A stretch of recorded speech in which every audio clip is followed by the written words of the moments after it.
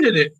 Here we go. See, you be trying to set me up. I just unmuted it. But so I'm going to jump right into it. We have a special guest today, Miss Benia of the B Mix, coming back shortly. All praises to Allah. But today is a... He came back yesterday. She came back yesterday? You was here yesterday? Oh, I wasn't on social media. I wasn't. It's okay, baby. It's all right. Keep on with your spiel, because Marty had to do that. She'll be back next week. She'll be back next week. That's what I meant. But I am very excited to have a special conversation that I wanted to do on boundaries and just speaking your truth. And then on the flip side of that, making space for people to tell you their truth. You know, because somebody comes to you with their feelings, it should not end in an argument. Because that's what you're telling me is you don't believe what I'm feeling. And I'm telling you what I'm feeling. You may not agree with what I'm saying, but you can't tell me how I'm feeling. And this stemmed from, and she's going to probably punch me in my face when she see me, but I'm going to punch her back. Me and my sister, we had a really... For the first time ever in life, I think we had a really open conversation. And I'm going to preface this via text. That works too. I'll text you. We can sign language. I learned a little bit of sign language over the pandemic, all that. But I brought Benia on because Benia speaks a lot of, you know, she's very peaceful. She's very loving, and I'm the Christian that's still, trying to make it over. And that's okay. I'm still, I got a little bit more to go before I can secure my seat. You understand? And this is all based on what I've been through. So this conversation between me and my sister had a lot to do with perception. And our argument became what I was feeling, how I saw and experienced life. She didn't see it that way. And because she didn't see it that way, she was able to I basically told her some things that I had never told anybody before. And she glossed over it because it wasn't something that she knew. Like it was never told to her. So I never said it. She never knew about it. So she just brushed over it. And I said, you can't keep doing that. That's our problem. If I say something to you, I'm saying it as, this is my perspective. This is what happened. This is how I saw it. This is how I feel. And I think by the end of the conversation, she understood more of why I react the way I react. Okay. And we have to make room for not only our young people, but our older people to express themselves and tell you how they feel. I stopped blaming people for hurting me because I understand they themselves were hurt. What I did was I've set a boundary so you won't be in my space. I'll love you from a distance. And that's mother, sister, cousin, friend, foe, pastor, everybody. If I can't be loved how I need to be loved, not how I want to be loved, how I need to be loved, love me from afar. But stay out of my space. At this point, pass the offering plate because you didn't open up a full-blown But it really, and literally, I was late getting to my studio because we wasn't even talking. We were just texting. And I was trying to get in the shower and get ready and I had customers waiting on me. And I'm steady texting. And we had a really lengthy conversation over about 2 hours. Good. Texting. And it'll make us, we've never been, I'm going to say we were close because we grew up in the same home. We never really were close. And we are 4 years and 4 days apart. Literally.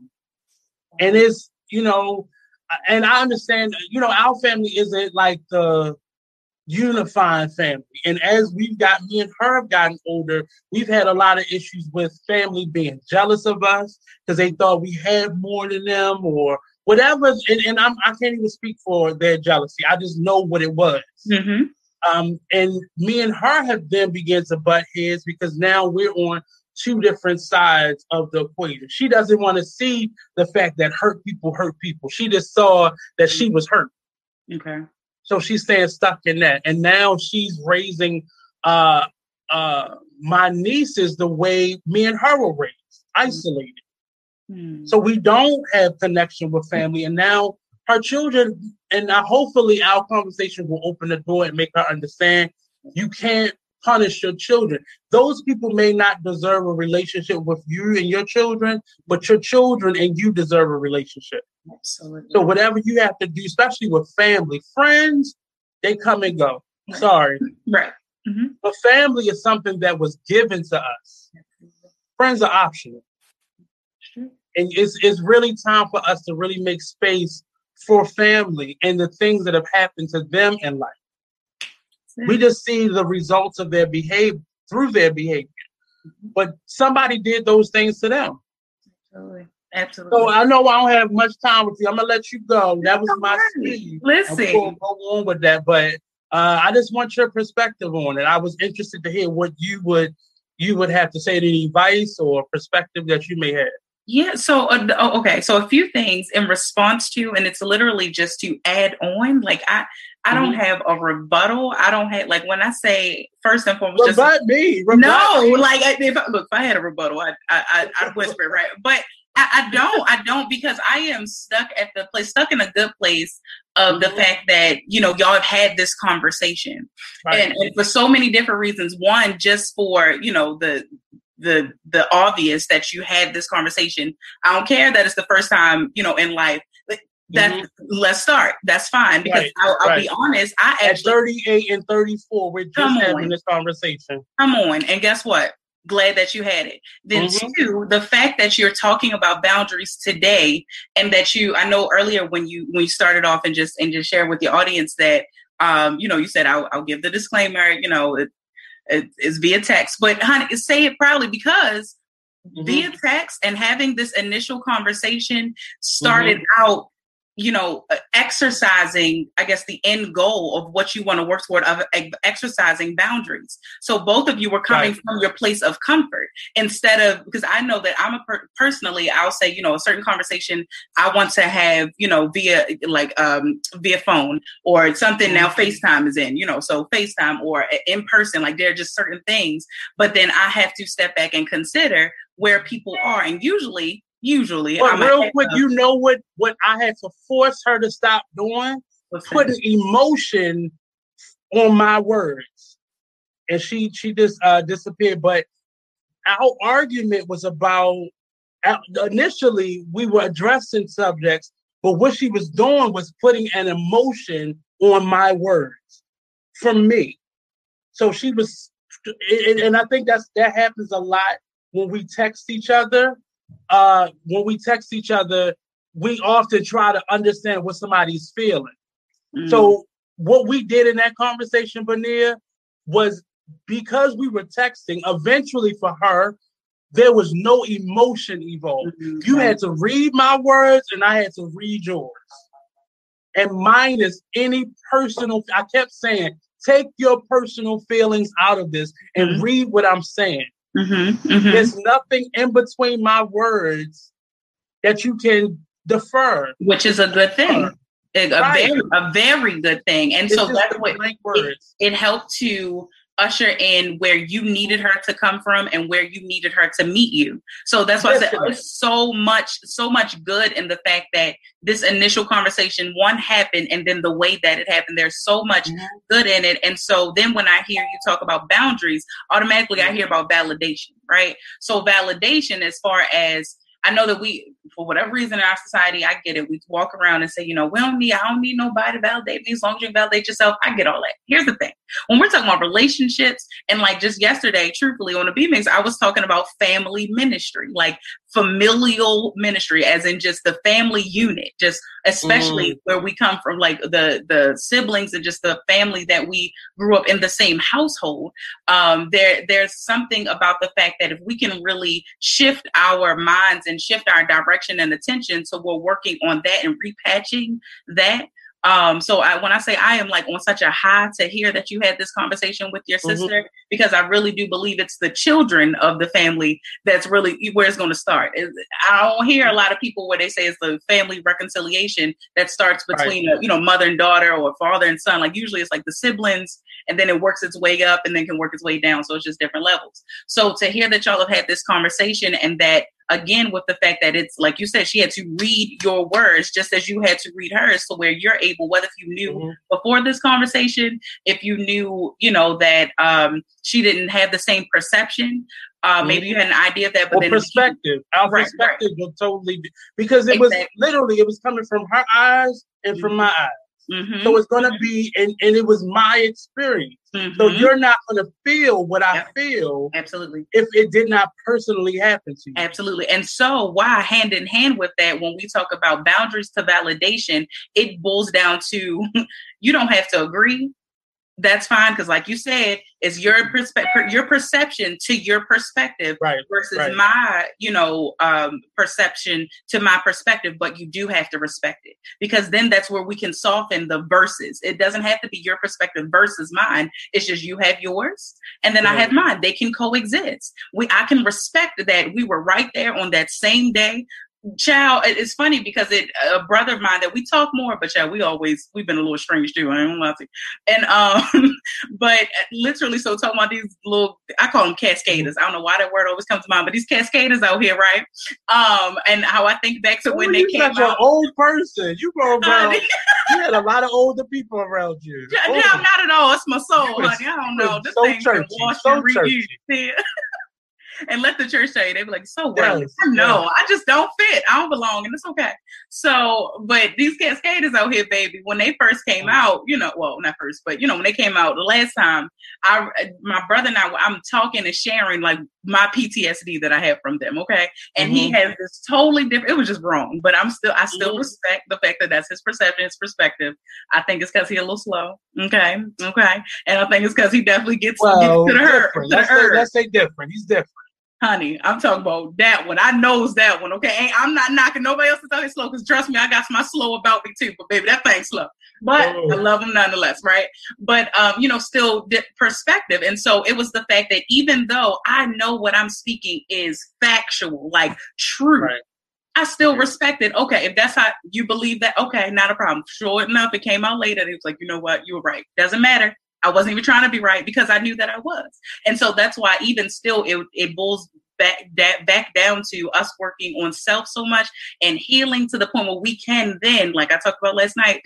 So I'm feeling weird that I'm repeating myself, but I love that it's here, that it's about, healing and getting ourselves, strengthened and comfortable and confident enough to approach these uncomfortable conversations. It's going to start with uncomfortability first. It's not, we can't walk right into, family reconciliation, whatever that looks like. Sometimes, like we said, family, friend, foe, ex, associate, pastor, whomever, right? It doesn't mean that just because we're reconciling, it just needs to clear the space. It doesn't mean that we're coming back physically, right? And so even when we're talking about family, we talk about there's isolation, or physically, or we're around each other, but we're isolated or we're distant.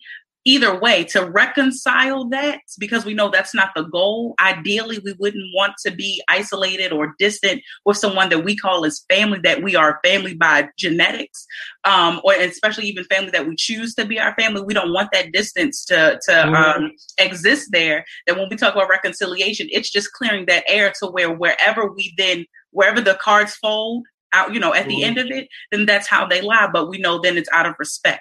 It's out of respect for your perspective, out of respect for my perspective. So my only advice is keep on keeping on, like with these conversations with sister, even if it, starts with now, instead of pushing more, maybe kind of let her come back to you as far as maybe another conversation, but then go on to, like you said, your nieces or nephew or something, like just show that there, because sometimes it is through the children that then the adults kind of come back together. But it is a powerful, powerful movement that y'all had this conversation, especially because she can then go back, whether she will or not, but then go back, and even you can go back and refer to the, this conversation in writing. Like it's a powerful. Well, that's what sparked me.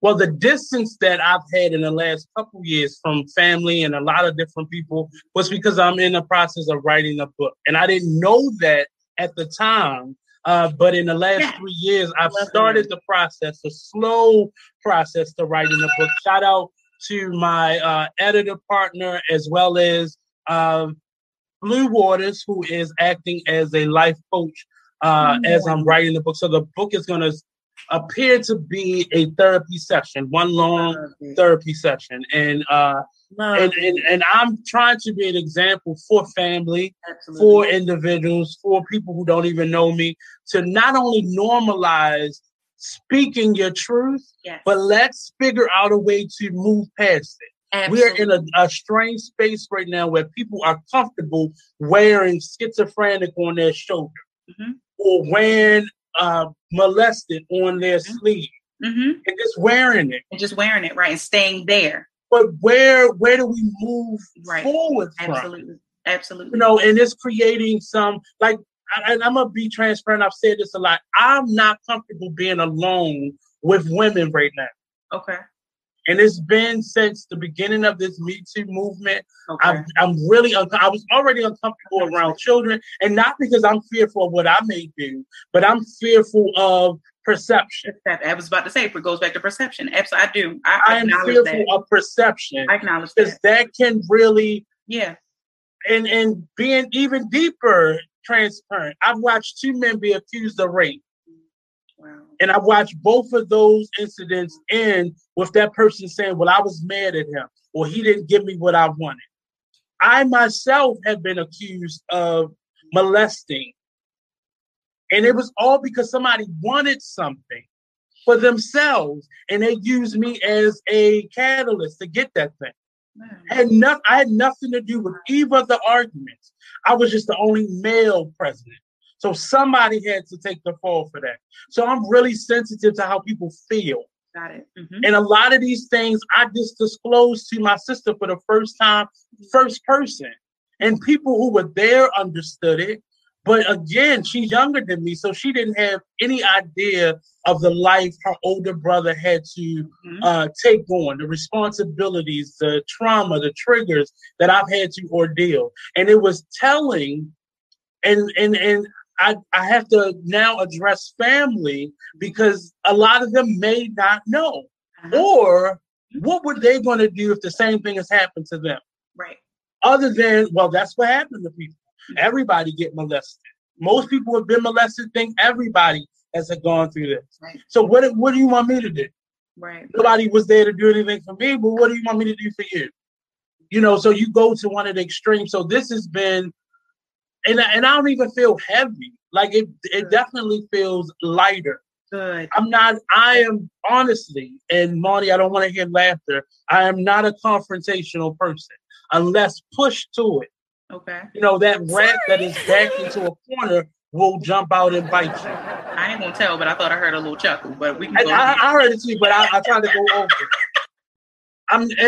But I've had to learn to be confrontational, because people step on your kindness, on your weakness, and they begin to disrespect you because they can.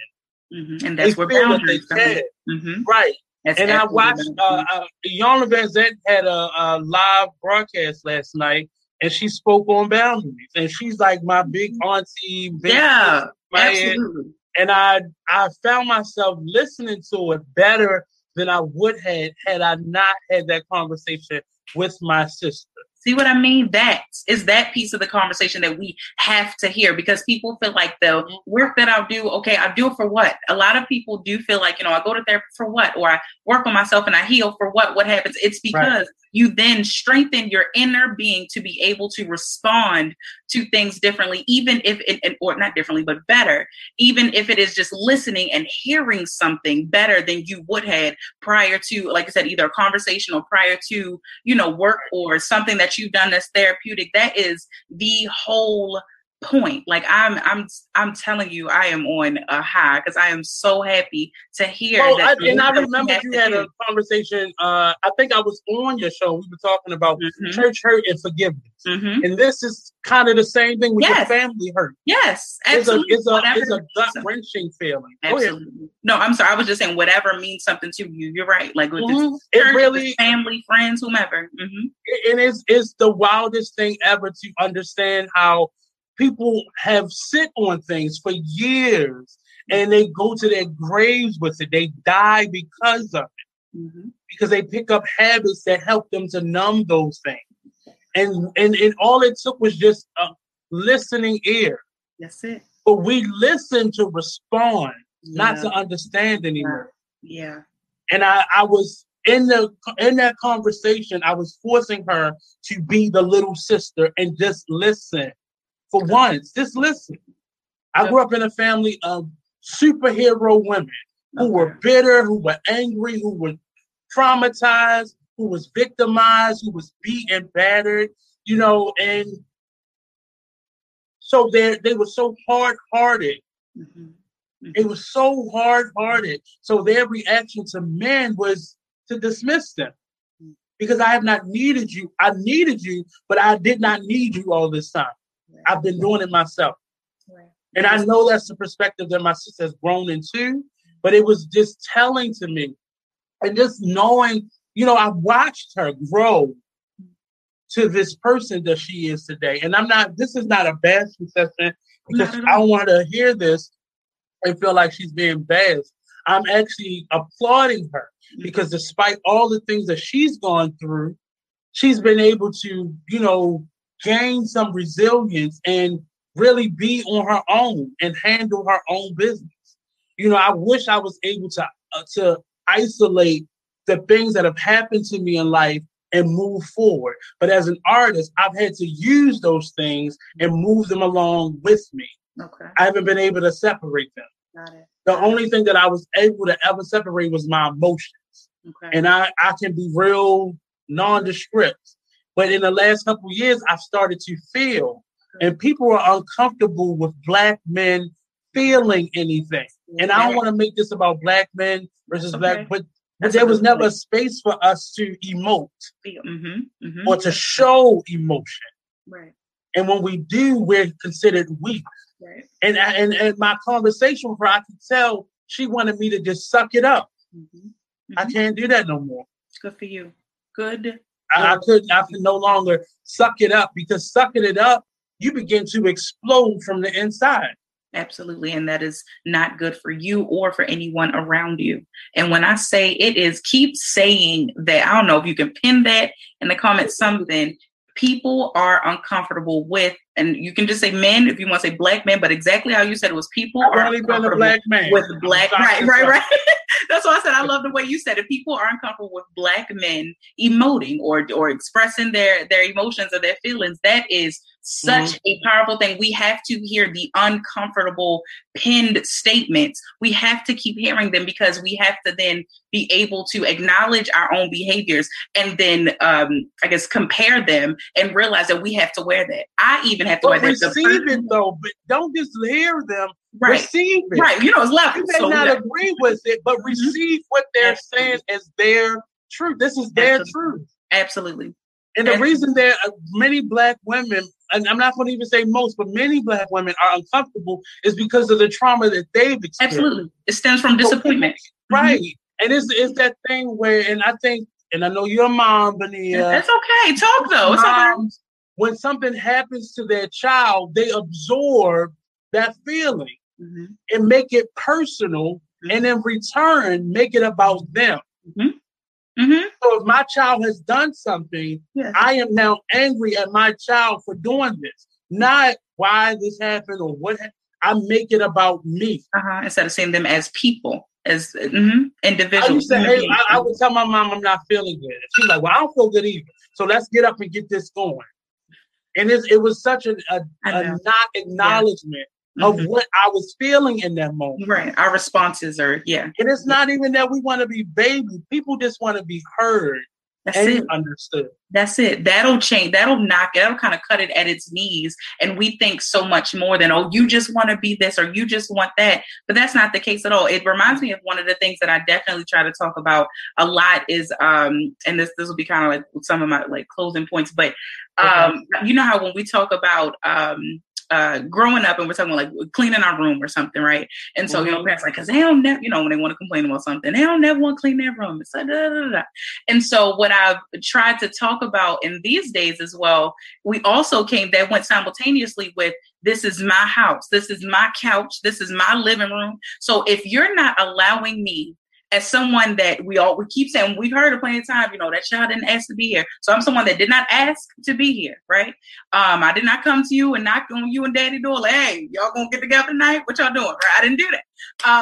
What it be like? What it be like? Right? I don't want to, but like I'm someone that did not ask to be here. I am somebody that is just trying to figure the life that all that I know around me out. And I know that know as my parent, the larger life, but you have to respect me as an individual, as a human being, as a person, to understand that naturally, I have this innate need to feel this innate sense of belonging. I need to feel like I belong somewhere. So if within the own home that I'm being raised in, that I'm told that I'm loved, and then we know that differs because in some families to hear that some people didn't really hear it. So even the families that may have heard it, but did they feel it? Because it is about a feeling in that moment. So to be told that I'm loved, but then to constantly be told that everything in here belongs to you. Nothing would belong to me if we're just talking about what's being bought. If I'm 8, I can't, I'm sorry. I would go and get a job if I could, but I cannot. So stop expecting your level of responsibility from me. But if you help me to feel like I belong somewhere, then I'm going to have that then, and along with that innate feeling and sense of belonging, then I'm going to want to take care of my belonging. But then even if I don't, that's a space where it's a teachable moment that you as my parent, you as my guardian, you as my provider, my protector, and all of that I love and that I know, you have that space where you can help me to appreciate what it is that belongs to me. My room, for example, even before I know the significance of privacy and all of that, it's just a matter of this is my space, my domain, even if it's a shared room, whatever, help me to feel like I belong here. So then from there, from parents and guardians in the household and adults in the families, that trickles down. As we know, everything that comes down, it comes from the top down, right? Right. So it comes down to the siblings and all that. So now that's why we are at odds, because we know better in a sense, because then that's why I don't think to hear and to validate your feeling, your emotion as my brother. I don't think to validate and your emotion and feeling as my sister. I just don't think to do that because I'm not getting that. So a lot of it stems from disappointment. Disappointment is like the thing, if I could remove anything from this earth, and God knows it's a long list, but disappointment is definitely at the top of it. Disappointment stems from disappointment. It's because I'm disappointed, like how you said, just when you talked about the dynamic of women in your family. And what I heard was that, the strong women just, like you said, hardened hearts. And I ain't gonna lie, I know you call me churchy, so I thought about in the Bible, the ornery first ladies. I thought about like the story of hardened hearts and withered hands. You know what I mean? Just how that goes hand in hand. And so it comes from a place of like we have to strengthen ourselves and just gain that confidence to be able to even stretch out my withered hand in order for it to be restored. So the fact that I am coming from a place of disappointment that I can't respect a man. Because of the fact that like you said earlier, just quoting you, that you said they feel as though I needed you, but it wasn't even, but now I don't need you. It's the fact that I needed you and you disappointed me. So then I built that resilience to say, I don't need you.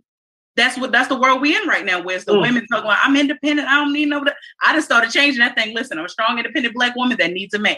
Okay? I want to be very clear about that. I stopped saying that don't need no man. I cut that part out. That was when I was ignorant.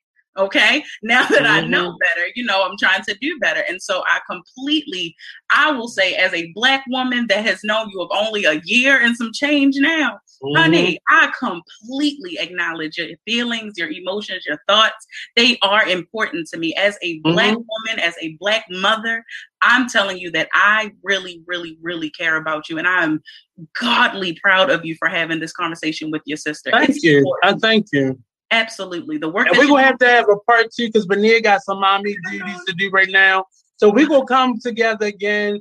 She's not going away. I'm not going away. Big Expo's not going away. So we're going to continue to duet on each other's platform. So part 2 coming soon. Miss Benia, I'm going to give her enough time the next time. So thank you. Well, we'll talk soon. Definitely. And I appreciate you coming on. Of course. Y'all take care. I'll see y'all soon. All right. So just a brief intermission to today. If you go to the Artist Exchange's page, and I think I shared it with Marnie as well.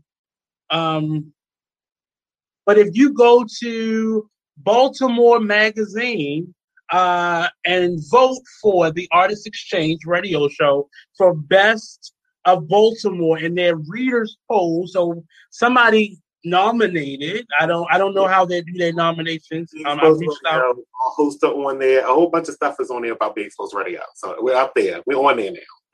Yeah, we on there. On Female Art Magazine? Yeah. The station is on there too. So best radio station, all that kind of stuff is up there. So see. Shout out to DDM, my friend Davon Allen. They're both in the artist category. Be Exposed for station, the Artist Exchange for podcast. So hit them up. Let's vote. I'm not the biggest person on these voting platforms, but I think we deserve it. I think I've worked hard. I think the artists and the stations work hard. And now, bring me another award. I like awards. I have them all decorated in the space. Bring me another award. And it's really in thanks to everybody that continues to support, the guests, the people who watch, and people who share, the people who still talk about it. And I am satisfied. I'm happy. So go out there and vote. I think we're going to do like a little promo for it. Vote. Be Exposed Best Station. The Artist Exchange for Best Podcast. As like I said, DDM and Devin Allen for Best Artist. So get us out there. This is the time. So back to the schedule. This is going to be probably a little abbreviated show today, but it was really important that I said these things today. I was kind of hesitant in speaking about it because I'm already working on a book. So a lot of this stuff is already going to be on there. And one of the things that I decided to step back to do is have some uncomfortable conversations with people. And my sister was like number 3 of family specifically that I've had conversations with so far, and they have not been easy. It wasn't easy. I think it was easier because we were texting, but it was definitely uncomfortable because it was things that I had never shared before. And my sister's a lady dude. She's definitely a lady dude, and that she's had to be hard, and she's had to be both mother and father and grow up really fast. And not even telling her story, but we are, we're the products of a very broken family, and that many people are from those families. Even the most put together, well-to-do, still have broken pieces, big broken pieces. I'm not sharing anything about my family that's not, known in other families, but I'm only concerned with mine in this moment and making sure we all get over and we all get through and heal as many people in my family as I can. And this book process that I'm doing was really a coming out. This year was the first year. I had 2 firsts this year. The first time I publicly celebrated my birthday, and I haven't done that in forever. Most of my friends don't even know when my birthday is because I just never celebrate. A couple people may know because I think for the last 2 years I've allowed I've allowed Facebook to announce it, and I never did that before. And it wasn't that I was hiding or lying to anyone, and a couple of my friends thought that, but this time of year is very uncomfortable for me.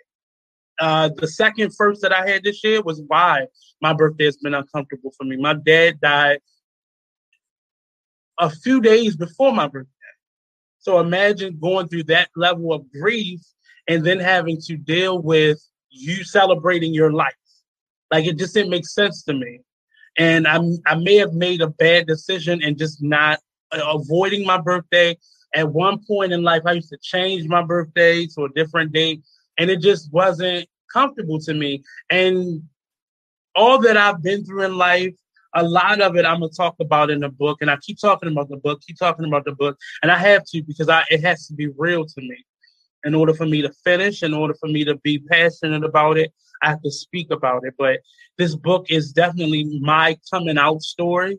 In terms of I've lived in my own self-induced shell for a greater portion of my life, and it's been my 30s where that shell I've been tapping away from the inside out, trying to figure out how to get outside of the shell and dismantle this shell that I've built, that's been built around me, really. And it's been an interesting journey, to say the least, because not everybody is supportive of healing.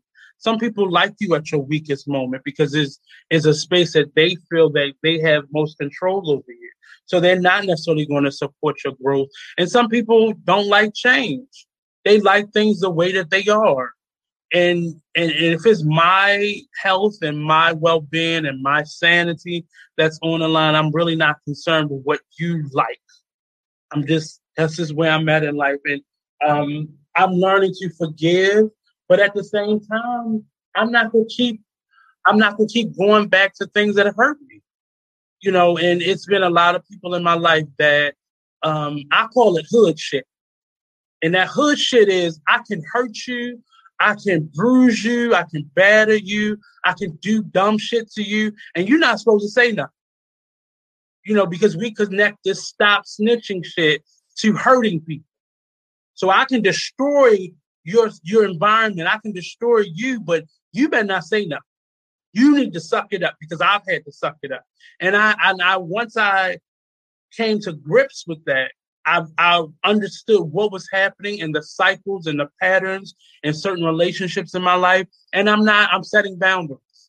If you're not uncomfortable with that boundary, stay on that side of it, because you won't be on this side of it with that negative attitude. And it's really taken me these 8 years of my 30s to really understand what self-preservation, what self-wellness is all about. You have to maintain your safe spaces. You have to maintain your sanity. You have to maintain your mind, body, and spirit. You have to maintain those things and don't let people just come in and bring their foolishness to your life. And I'm not perfect. In the conversation with my sister, I kept saying to her, because I didn't want her to think, as she does that often, as she often thinks, I don't know everything and I'm not perfect. I think a lot of people around me, well, I'm not going to put it on other people. I'm going to use those 3 fingers pointing back at me as I'm pointing the finger. I made me look easy. I made it easy for the people around me to do as least as possible. I didn't require people to support me that was being supported by me. I didn't require people to respect me. And not that I just took anything, but I never set boundaries with people. And when I speak of boundaries, people get offended. They honestly get offended when you speak on boundaries. And I understand the anger or frustration coming from them, because you ain't do this in the beginning. I got to do what I wanted to do. And now you want to tell me how I need to treat you? Oh, no. I can understand how that's off-putting to people. But for me, I'm no longer in a space where I will allow people to say, do, and treat me any kind of way because it's comfortable for them. And there are a lot of people who have loved me unconditionally, and those are the people who I call on, that I keep in my circle. And then there are other people who have been bullshit. And I understand their bullshit because they've gotten bullshit in life. So what can you give other than what you had? And it has been a really trying and difficult journey thus far, breaking the habits of allowing people to be in your space for all the wrong reasons. I've never been big on having people as friends just to say I have friends. I can probably count on one hand, maybe two, how many people who I consider my friend. And then everybody else is associates or acquaintances or, people who I work with. And I'm comfortable with that. I was never comfortable with hurting other people's feelings. And that rubbed me the wrong way because I was not, I wasn't being myself. I wasn't setting boundaries. I wasn't respecting myself and my sanity and my self-respect because I was allowing individuals to say and do and be what they needed to be and not think of the cost that took. So today's conversation was really about, boundaries and having uncomfortable conversations while you're in the process of setting up those boundaries. I really valued the conversation with my sister because we have never been siblings. On paper, yes. In theory, yes. But in life, no. And my cousin asked me a question that I was very uncomfortable to answer. She said, "Would take away that being your sibling? If you had met this person on the street, would y'all be friends?" And I had to really think about it. I'm not going to share my answer right now because I'm definitely going to have that part too with Vania, but it was uncomfortable for her to ask me that question because I had to think about it. And it was based on our experience, not on how I really felt about her. I love my sister, but at times, you have to sometimes protect yourself. And it wasn't necessarily my sister did all these things to me, but in life, I often felt unprotected. I felt unprotected by the people who were put in my life to be my ex, my this, my that, my this. And I felt unprotected by them. I felt unprotected in friendship. When you've been talked about or you've heard things that have been said about you, you grow very hard-hearted when it comes to opening up to people. Or if you've experienced hurt yourself, it's been very difficult for me to then go and trust people because I've heard how you talked about me. So why would I then come back to you and be fake? And I'm a business person. I'm very professional in my demeanor, so I can have a conversation with somebody I can't stand. And they'll never know me. Because that's just the way I was raised. That's just the level of self-respect that I have, that I don't have to stoop to someone else's level. But at some point, you got to address it. You got to address it. I'm not just going to keep blocking people on social media and then eventually adding them back or bringing them in my life or not. I'm not going to keep doing that. I'm not going to keep doing it. I'm not. And I'm tired of making people invisible. Because it's not healthy for me to keep doing that. And karma is what it is. And I'm really at a space of just, I want to forgive. I want to let go. I want to grow. Because in you holding on to stuff, you're really not growing. You may see parts of success. You may get a little money in your bank account, but you're really not happy. And I want to be happy. And I've always been a happy person. And I want to be happy. But I saw parts of my joy being taken away because I didn't trust people. Because rightfully so, they did things that were not trustworthy. But I was tired of me having to pay the cost of their bad behavior. And I just wasn't willing to do that anymore. And I've had plenty of conversations like this on this platform. But this one means the most because me and my sister may never talk again. We just met. I mean, just a few weeks ago, I told her goodbye forever. And I'm still having communication with her. because I didn't mean that. I was hurt in that moment. But at the same time, we have to stop hurting people and then expecting for them to keep taking. We got to stop doing that.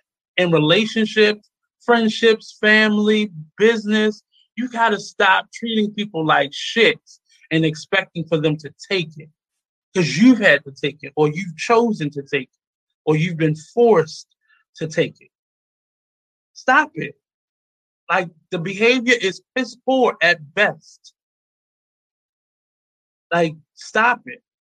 You know, we have to learn how to not just get along, but how to have uncomfortable conversations, how to be family, how to be real friends. And my friendship isn't tick for tack. I used to have a friend.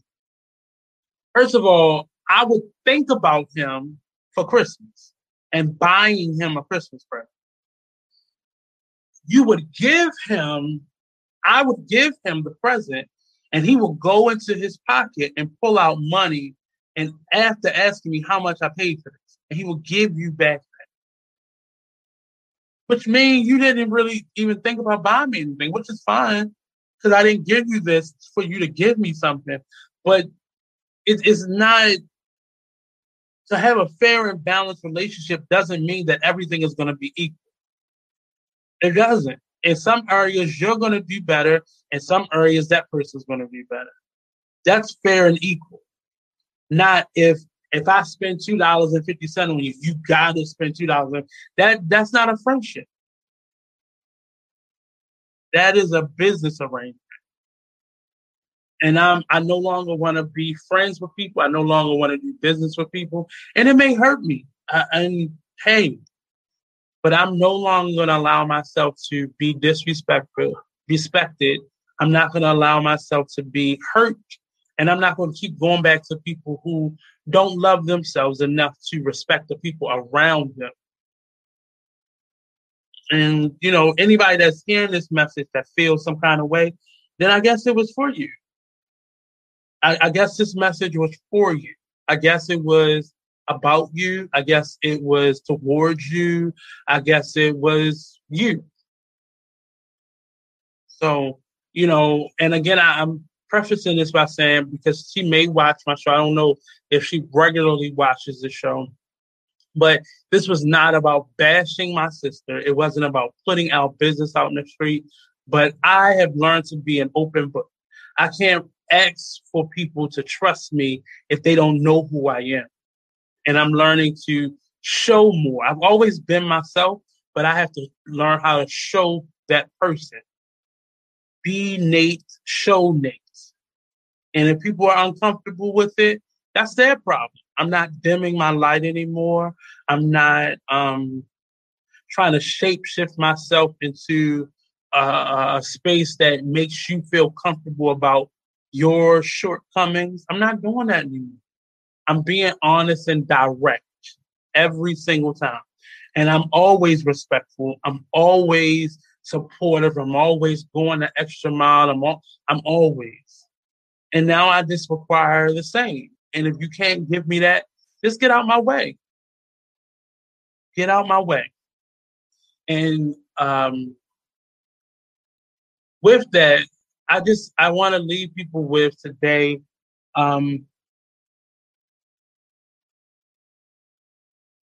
If you were to die today or tomorrow,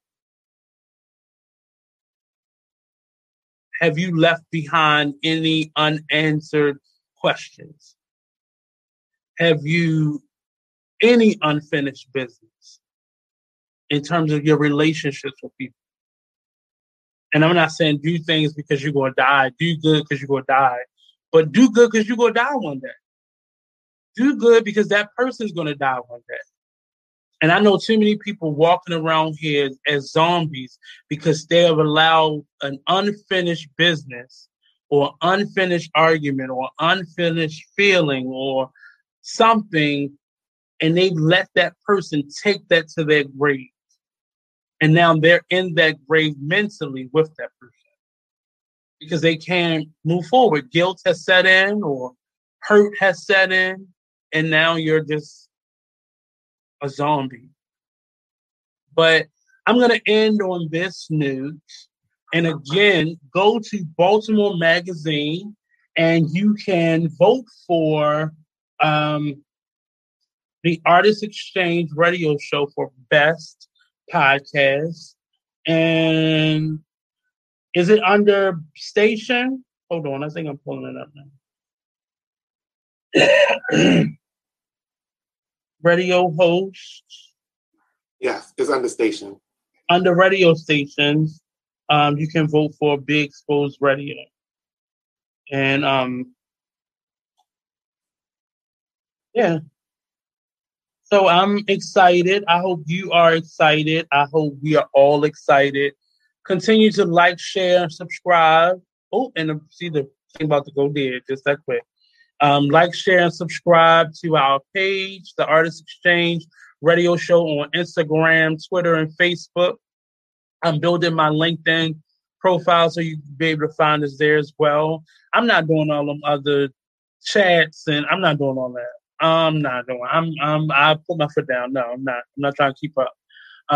And Be Exposed Radio. You can go to our website, check out our new blogger series, where we are doing live interviews, or not live interviews, but interviews and reviews on various topics. I'll be doing more lifestyle, like new great places to eat, new shows, artists, so artists, entertainment, and food. Those are. We got a whole bunch of opinion pieces getting ready to come out too. Yes. So go to our website and you'll be able to see that up on the. Is it just on the front page? Maybe it's right on the front page under the headlines at the bottom. Right. One of the ones that are getting ready to get released probably later on this evening is about the bonnet controversy with Monique and Tammy Roman. I wanted to talk about that. I'll be back in a couple minutes so I can talk about that after. I'm about to move everything. Bear with me because I can do that now because the rest of my home. But and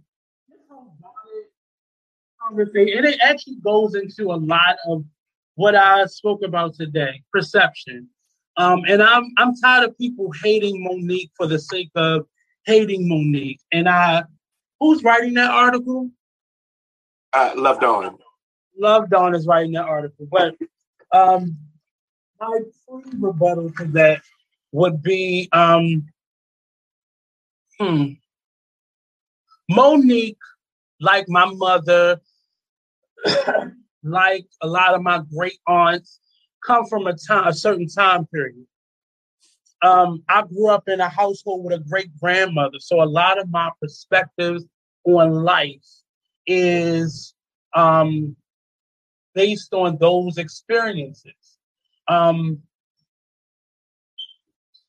I say that to say, like Bill Cosby, Monique is being hated for the sake of her being an elder. Because if I have an employee, you're not wearing a bonnet in my office. Mm-hmm. You're not doing it. That makes sense. You shouldn't. I mean, there are classifications for where you should wear a bonnet. Right. And people just want to do what they want to do for the sake of being able to do it nowadays. Not because it makes any sense, because they're accusing Monique of caring about what people think. Well, why are you protecting your hair? Why are you trying to preserve your hair? Because you don't want it to be all over your head because you care about what fucking people think. And you're arguing with Monique because you just want to argue with her. She's the center person to hate right now. Omarosa ain't said shit lately. So you just want to hate Monique. But part of it was kind of contradictory to it. I think the way all wisdom is. All wisdom comes with contradictions. But it was also because, the way Love Dawn presented to me, because I didn't see it until she told me about it. So when I went to go look at the video, I was like, well, because the way she presented it to me, she was like, well, was in the video with her with no bra and a robe. And then I was like, well, Okay, let me go look at the video first. So I went to go look at the video, and she's talking about at the airport and this and that and that. But you are now coming to us as the broader audience to look at your video, and you're right. She got on a robe and a bra. Then why you ain't get dressed? But I think the point of her conversation is when you go out, bitch, put your best foot forward. And that's not nothing new in her commentary. She did doing stand-up about it. You should be dressed when you go out, but at the same time, you're doing a public video and you're not dressed. But I think, and I'm a stand for Monique. I'm going to always stand for her. I'm going to always be supportive. And not just because I love Monique. And if she's wrong, I'm going to say she's wrong. But in this case, I think it's a wisdom from elders are always going to be wrong. You know, my mother telling me not to smoke weed was like, Mom, you did. I know what that fake Pepsi can in your room really has in it. But you don't want me to do it for the reasons you see it being a negative thing. Those reasons. Mm-hmm. But it ain't negative to you. Right, they're not negative to you, but you don't want your child doing it. So I think that's the same perception. So now everybody's go ahead. That's why I was like, I wanted to, when Love Dawn was saying she wanted to write the article, and I was like, I see it in two aspects of it. You talking about people out in the street dressed that way, don't have pride. You don't know me. You don't know me to say that I don't have pride in my. And see, that's the disconnect between. The one moment in time that you caught me outside, maybe having to run to the store real quick. You don't know what I was doing. I could have been in the middle of an emergency. And it's a lot of what ifs like that. But just understand, she's been there. I'm not saying she's right about everything. I understand it both, from both aspects of it. But you don't know the people that you see in the street. And see, that's the disconnect between this future generation right now, this present generation, and the past generation. Young people today, and I'm saying anybody in there from 35 under, they don't have respect. So anything that she would have said would have been this bonding issue. That's what my point is. I believe those people were taking offense because you don't know me to make that kind of critique on what I had on at the airport. You don't know the situation that they were in for the reason why they at the airport with that bonding on. Again, somebody could have been rushing to the airport because they were going to go see a dying family member in another state and had to get out on an emergency way. And I'm totally, of all people, I'm one person who people always misunderstand based off of face value. So I get that. Right. But no matter what she would have said, it would have been an issue. And I'm not mad about her saying it because it was a great conversation to get started because now you get to hear other people's opinions on why they were at the gas station. Because I was just thinking a Slim Jim. It don't have anything to do with my pride in myself to make you feel good about my presentation. But see, again, that is she's of a generation where you had to make sure your hair was straight and I'm not giving her excuses, but that's a generation. Mm-hmm. She's the same age as my mother. I had a young mother. So my mother had plastic over her leather pouches. Now, Love Dawn broke it down into the perspective of today's youth and what they expect and how they deal with their pride. Pride is not on their appearance. Pride is something that they have inside of them. And they don't need... And it's not. I don't even think it's inside of them. Because this whole bonnet issue is fake. Because most of y'all don't even wear fucking bonnets.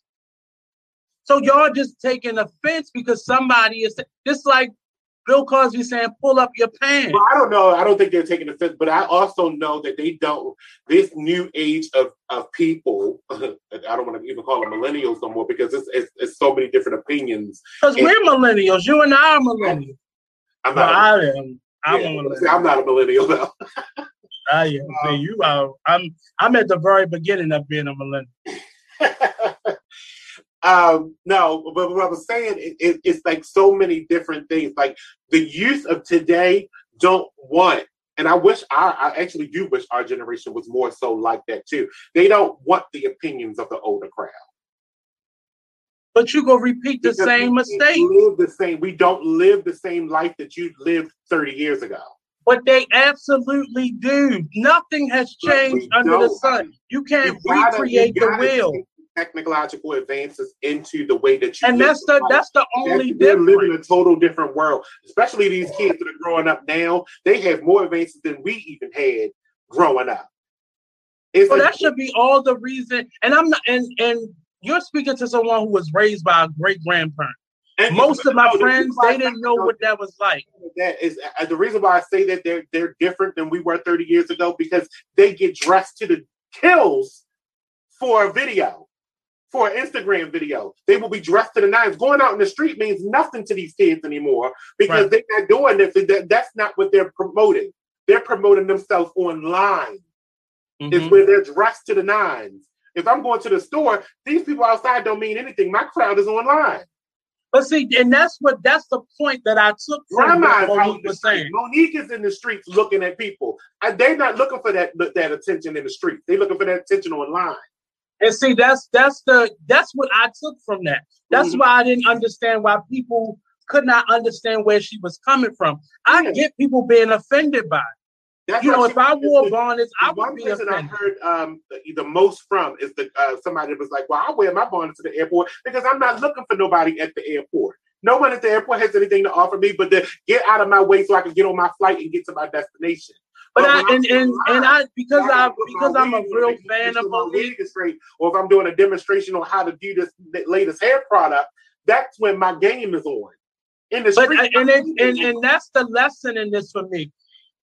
Because they accuse the older generation of being very superficial, but they're just repeating the same mistakes that our grandparents made, and that's why I came at it defending Monique, because it was, again, I'll equate this to when the sound bite of Bill Cosby saying "pull up your pants." I was there when he was doing his college tour and he first started saying, "pull up your pants." I understood what that meant. I understood what it meant. And I understand what that means too. I would like for everybody to pull up their pants too, but I also know that I am not responsible for nobody but myself. That's already assumed. You don't have to listen to my wisdom for me to give my wisdom. And I'm trying to remember. I think it was Mike. Everybody's wisdom is up for interpretation, because I don't. It is. But you don't have to listen. But that's why we have elders, because they've already been in that place. They've already been in this place where they got dressed up to the nines to impress someone. They just didn't have a computer to be able to do it in front of them. So Monique has been here already. Monique started out, part of her comedy act was talking about her going to the social service office in her best shit. Like I think people get so offended when someone is just giving you an opinion. Take it as an opinion. It don't mean it's not law because somebody older said you had to do it. I don't think it was a lot. It was more a combative argument. People just wanted to argue. They just needed something new to talk about since Trump's not here. But that's how today's world works. You need to combat what you don't agree. But it's getting to an ugly place. It's almost like, what's the point of getting older if you can't share your wisdom or your experience? Your options. That's what wisdom is to me, options. And I think the disconnect with the elders is this new technology world was not what they fought for us to have. So it throws them off when we're more self-absorbed about this type of interaction than we are in person. It's confusing to them. I still have family members that don't have Facebook. It's not confusing to me, one, because I remember not having Facebook, not having any of this. So I think as this cusp of a millennial that I think we understand, but we're like the generation I'm in we know what it's like to not have a cell phone in our hand at every moment at all. And then by the time we were teenagers, we had cell phones. Like, so it just, I think some people get angry for the sake of being angry and just having something to say. and just being offended. Tammy broke it down and said that, like, she's not mad at what Monique said. Yeah, she doesn't wear her bonnet in particular places too, but her daughter, and she explained it. She was like, "Well, my daughter, if she wants to go to the store to get a Slim Jim, and she's not ready, she won't want to get up and get dressed and all that kind of stuff. She goes to the store with her bonnet on to get her Slim Jim and come on right back home. It's not a thing about trying to impress anybody. It was just that she needed to go make a quick trip real quick, and why get dressed when I'm coming back home to relax." But I think, and I agree with what Tammy's response was, but it's crazy how we even have to word things to get people to watch us. Because her byline, her tagline was like she was about to go at Monique. And that's not what she did at all. She basically said, "Bitch, I'm that same person. I'm not going outside with my hair looking like anything. I'm not, and I think that's what should have been taken from me. And a simple, well, sis, we don't live in that world now where we got to be dressed to the nines. You still do, because people still judging you. People still judging you. The person who got a man is the one who not going to go outside looking like that. The one who will get fucked is the one that's going, and maybe I'm going to be bashed for saying that. But I'm just saying, nothing has changed under the sun. I don't care how these new age generation Z, Y, X, W, Qs have made it look different. It's not different. We still going through the same problems. It's still injustice. It's still teen pregnancy. It's still, drug addiction, alcoholism, dysfunctional family. It's nothing has changed. And these young people have to understand, these elders see that nothing has really changed but technology. That's the only new thing in this world. And that's just an advancement on what already was. So it's just an update. So there's really technically nothing new under the sun. And when an elder is speaking to you... You're almost out of time, because I agree with you. Nothing has changed. But at the same time, and nothing has changed on the positive, like you said, but at the same time, nothing has changed. Nothing has changed. In the negative, too. And it is. And that's the part, like, I don't have to agree with everything Monique says, but I get where she's coming from. I have a mother her age. So I get where she's coming from. You can also see where I'm going to say millennials again, but I'm speaking of the younger crowd that's coming from. 20-something, yeah. They don't want to do it your way because nothing has changed. But again, that is not different, because my parents did things differently than their parents did. So that nothing. I think this not doing something is a different thing, because the reason that you haven't changed anything is the same reason that nothing has changed, and that is because you always say you're doing this for your grandkids, you're doing this for the next generation, but you don't change anything to accomplish. Well, that's the problem. So our parents. So your mom is probably like in her 60s. Late 60s, yeah. So my mom's in her early 60s. So that generation was the generation that either went all the way and supported their children or ain't do shit. Right. And that was the first time that may have happened to that extreme. Normally, all the generations before that, in my opinion, they were somewhere in the gray area. But I think that generation that our parents are, they either went all the way or they ain't do shit. They ain't do nothing. At 18, you were grown. That was it. I'm done. You out of the house.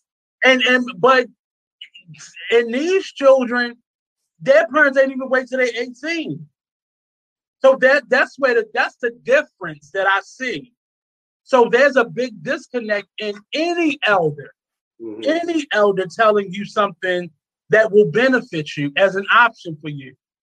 So because I was forced out of the house at 14, because my mother boyfriend ain't like me, I don't have enough, no elder can tell me, no old ass person can tell me what to do. Because I've been doing it for myself all this damn time. That's the disconnect between me and my sister. She doesn't see how anybody has ever helped her. But she ain't never been homeless a day of her life. She ain't never been hungry a day in her life. But she doesn't see how she's been benefited, and she has privilege. And that's the I think elders have they have to change or evolve their messaging, because the messaging, how they're not even the message, how they're delivering it, these children can't receive that. It got to be something fancy and catchy with a hook. A specific plan. And here we go back to this plan thing. We've been talking about plans for 5 years. What is the next step to this evolution that we're looking for, to how we want to evolve and make our communities safer, make our communities better and thrive, how we want to make our own race thrive without being, because I remember you were saying we can't do anything but help out. We got to help ourselves when we try to help anybody else. Yeah, that's a theory. But we got to start with ourselves, because if your cup is not full, if you was broke right now, how could you help me have my artist exchange show? You'd be like, bitch, you need to step the shit up. Right. But again, how can I grow so I can support you if I don't have a platform to start somewhere? Mm-hmm. And it's the chicken or the egg. But I think, we can't be, and I think I posted it on my Facebook. We have to make on Tracy, because Tracy is bonded out. This bitch is wearing bonnets every day now. But it's just, we have to make space for our older family members, our older community members who have a mindset that's stuck in Jim Crow. Mm. This idea that you got to be on point and you got to always be ready, and that's a Jim Crow mindset. But on the other extreme of that, you cannot walk around looking like anything. You can't. And expect for people to take you seriously, because that's a clear indication you're not taking yourself seriously. It's not fair to think that. But you should want to put your best foot forward. And that's just how I feel. And I'm a nigga who wear t-shirts and jeans every day of his life. I'm most comfortable in t-shirts and jeans. And I have realized the comfort of those damn slides. Mm-hmm. And that's why I don't even wear bucket. That's why shoes hurt my feet now, because I got a pair of Nike slides, a pair of Adidas slides, a pair of Rockport. But I still understand tradition, but I also understand how to be independent and a free thinker. And being a free thinker doesn't necessarily mean I can't listen to my mother or my grandmother. I would be disrespectful to go against that type of training. The fact that I can be so calm and peaceful at times has saved my life many times. But that came from me living with a great grandmother who told me, sit my ass still and be still. And it's so funny, though, because you do, when you develop it into a full-grown adult, you do take aspects of your family and bring them into your current life. Like, I know what I took from my mother is that I'm never going to take shit from any fucking body. Ever. Yep. And in my demeanor, you get that. Mm-hmm. It takes me, and saying that takes me back to, what's the girl name? Argument in the studio. Oh yeah. Well, I'm not saying her name, but you know who I'm talking about. It takes me back to that situation where she told me, she basically, when I told her the conversation is over, she wanted to keep on going. No, honey, you going home, baby. And see, that's a prime example of younger versus older generation. And I mean, anything over 35 today is considered the older generation. But again, that was a clear example. She wanted to I'm talking about this. That's exactly what it was. We're done. Good night. Right. and your response is the response of the older generation right now. I'm not arguing with these fools. No, I'm not going to sit here and keep arguing with you about this, because I don't know what you want the end result to be. The end result is going to be still no. And that is a prime example. And I think because you only are probably around your nephew and probably your godson and stuff like that, I'm around children all the time, pre-K through 12. So I'm seeing this dynamic change. Mm-hmm.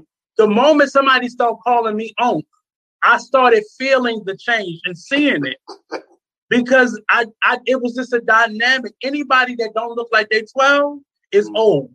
And I had to remember, I couldn't even imagine myself being 38.